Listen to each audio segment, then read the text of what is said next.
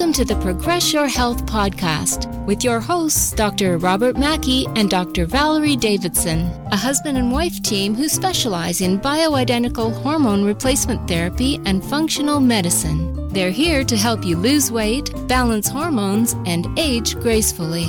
It's their mission to motivate, educate, and empower you to take your health to the next level. And now your hosts, hormone experts, Dr. Mackey and Dr. Davidson.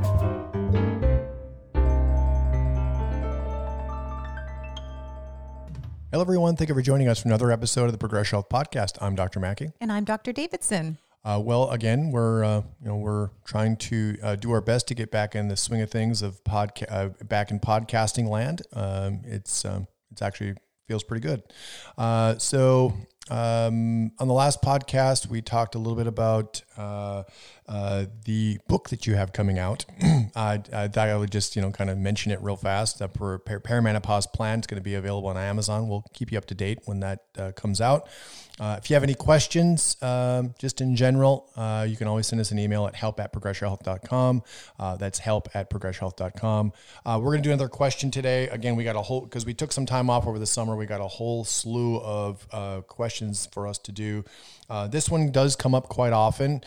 So why don't we just dive into it? This question is from Carrie. Okay, so this is, and we always change everybody's names and personal information just for privacy, but this is a really good question. So we're going to break it up a little bit, kind of give the general answer to it, and then I'm going to get probably a little nitpicky on it because I like the math part. But this is from Carrie. I'm currently taking 0.25 mLs of Biest, which is 1.25 milligrams, 70-30 ratio per gram. I apply it to the labia and vaginal area at night. Every night. About how long do I have to wait for it to absorb before having intercourse? I'm getting conflicting reports. My doctor says I do not have to wait at all, as it will not affect my husband, but the pharmacist says it will, and she capitalizes will, W-I-L-L, will affect my husband and not to have sex for several hours after application.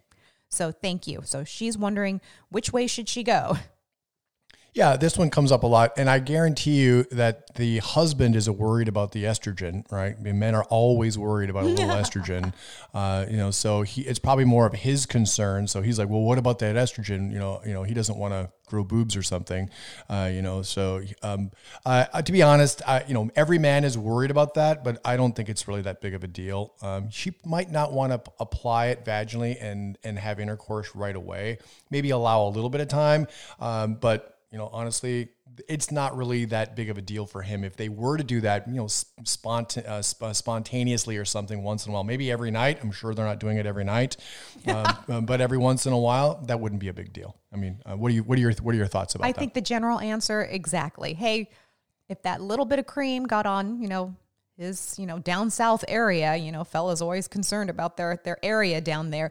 Don't worry, it's not going to turn into something else, or like you said, grow boobs or make them get all emotional. But just at the same time, pharmacists are going to they're like the smartest people you'll ever meet. They are like brainiacs. They know everything. They're so smart, but they're also incredibly particular when it comes to things. So they're saying, hey, it's a transdermal cream. If it's on you, it's on him. It goes the same place. But at the same time, you got to think about, using this Biest, which is actually a pretty good dose in terms vaginally, but honestly, it's pretty low. So the amount of actual hormone, so Biest is a combination of estradiol and estriol, so E2 and E3. And when it says a 70-30 ratio, that means there's 70% of estriol, which is very gentle, very weak estrogen, to 30% estradiol, which is the strongest form of estrogen that humans make. So, and she's applying it to the labia and the vaginal area, which is actually a great place to put it if you're looking at, especially for vaginal atrophy, for vaginal dryness. Postmenopausal vaginal atrophy would be like dryness, pain with intercourse, lack of lubrication. So actually applying it vaginally is a nice way to help with those symptoms. It does help also with sensitivity to that area. So would help Carrie have an orgasm, have that stimulation there. So I love that it's being applied there, but I think the pharmacists, they just get a little extra picky. Yeah, right. Yeah. And it's only that you brought it up. It's only 1.2 milligrams. I mean, there's hardly anything there anyways. If the husband has a big beer belly, he's probably his body fat is probably making more estrogen than that anyways.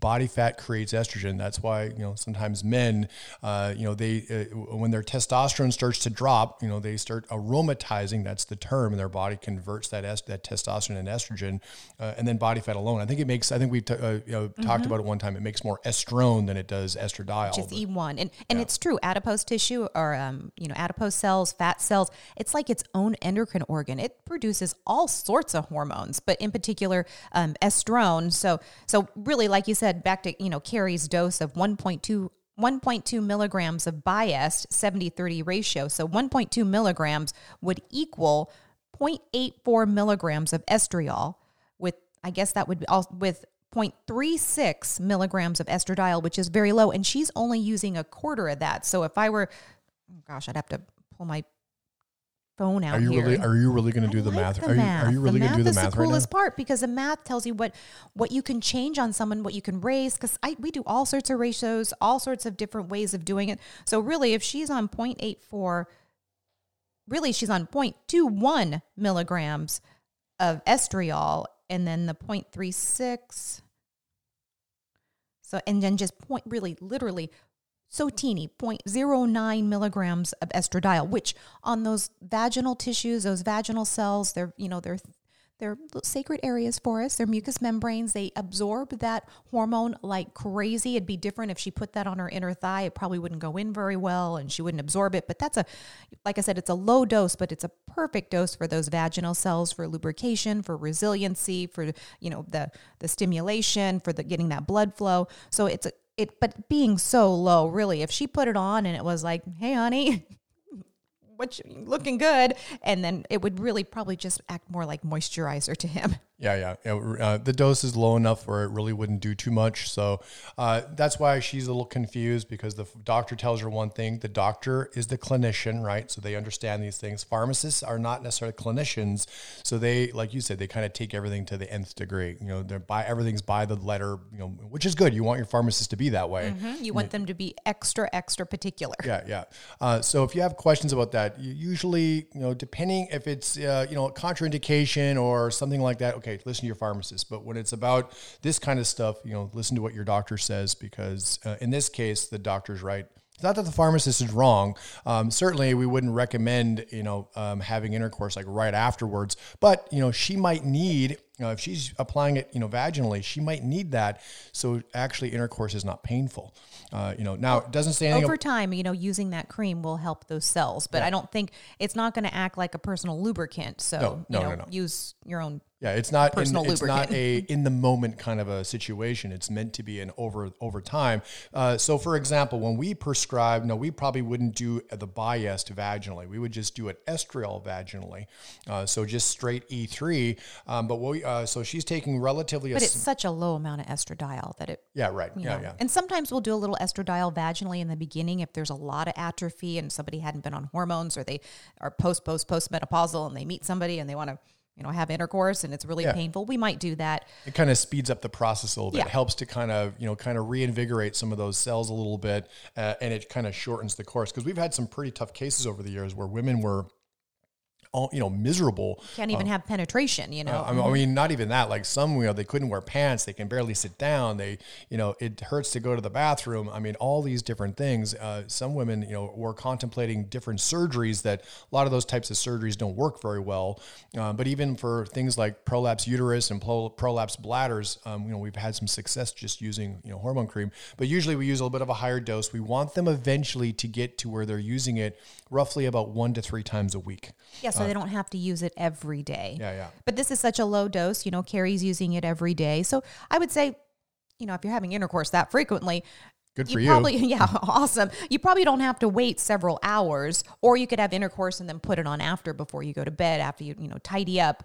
But a lot of people will say, well, then why doesn't Carrie just put it on in the morning? And I will tell you, when you apply cream vaginally, it's a cream. It's little sticky. There's something down there that putting it on in the morning, people don't usually like that feeling of going around the day, and they had that little extra cream there.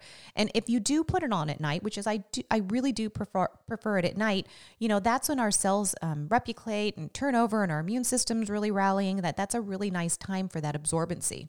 Yeah, right.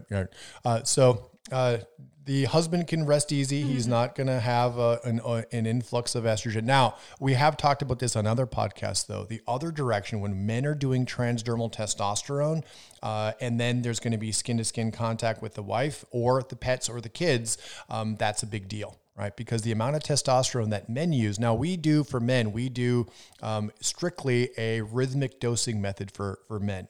And at certain times of the month, their testosterone level, what they're applying to their skin can be upwards of close to 400 milligrams daily for a few days of the month. That amount for a woman could be really problematic. She's going to start growing facial hair. She's going to lose hair. She's going to probably break out like crazy.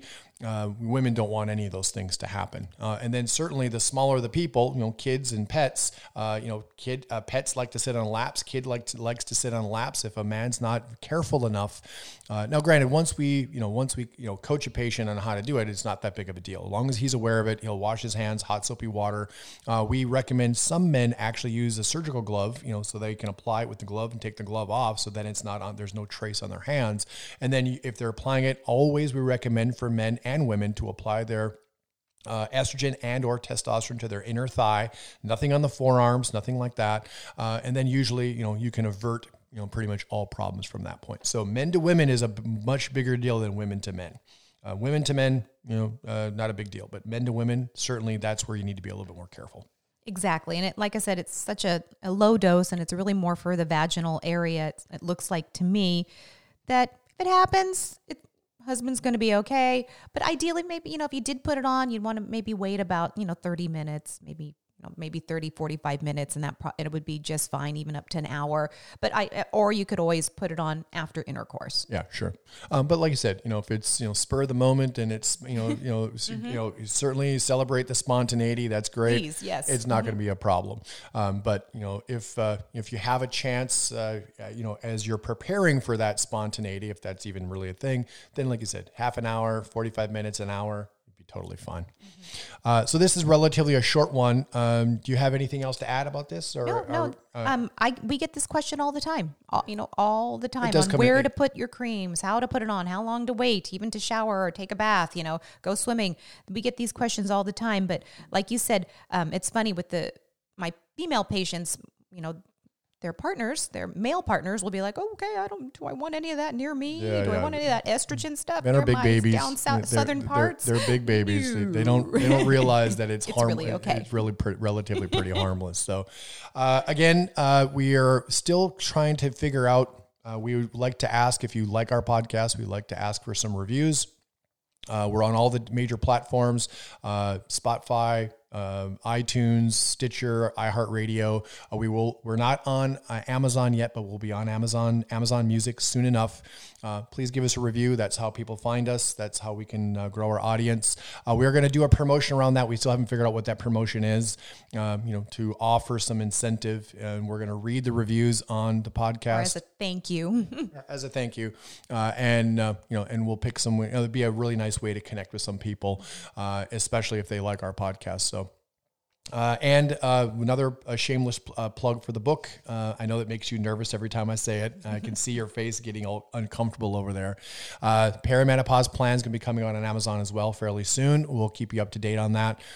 It's really, just a culmination of your experience and, how you've been able to help women. And like we said, previously that it is kind of an underserved, situation for women that they don't really have lots of options. And we see a lot of them as patients. We get a lot of them questions from them, and it's our way to kind of, help as much as we can. So until next time, I'm Dr. Mackey. And I'm Dr. Davidson. Take care. Bye-bye. Thank you for listening to the Progress Your Health podcast. If you like what you've heard on this podcast, please give us a positive review on iTunes. This allows us to spread our message, grow our audience, and help more people around the world. For more information, visit our website at progressyourhealth.com.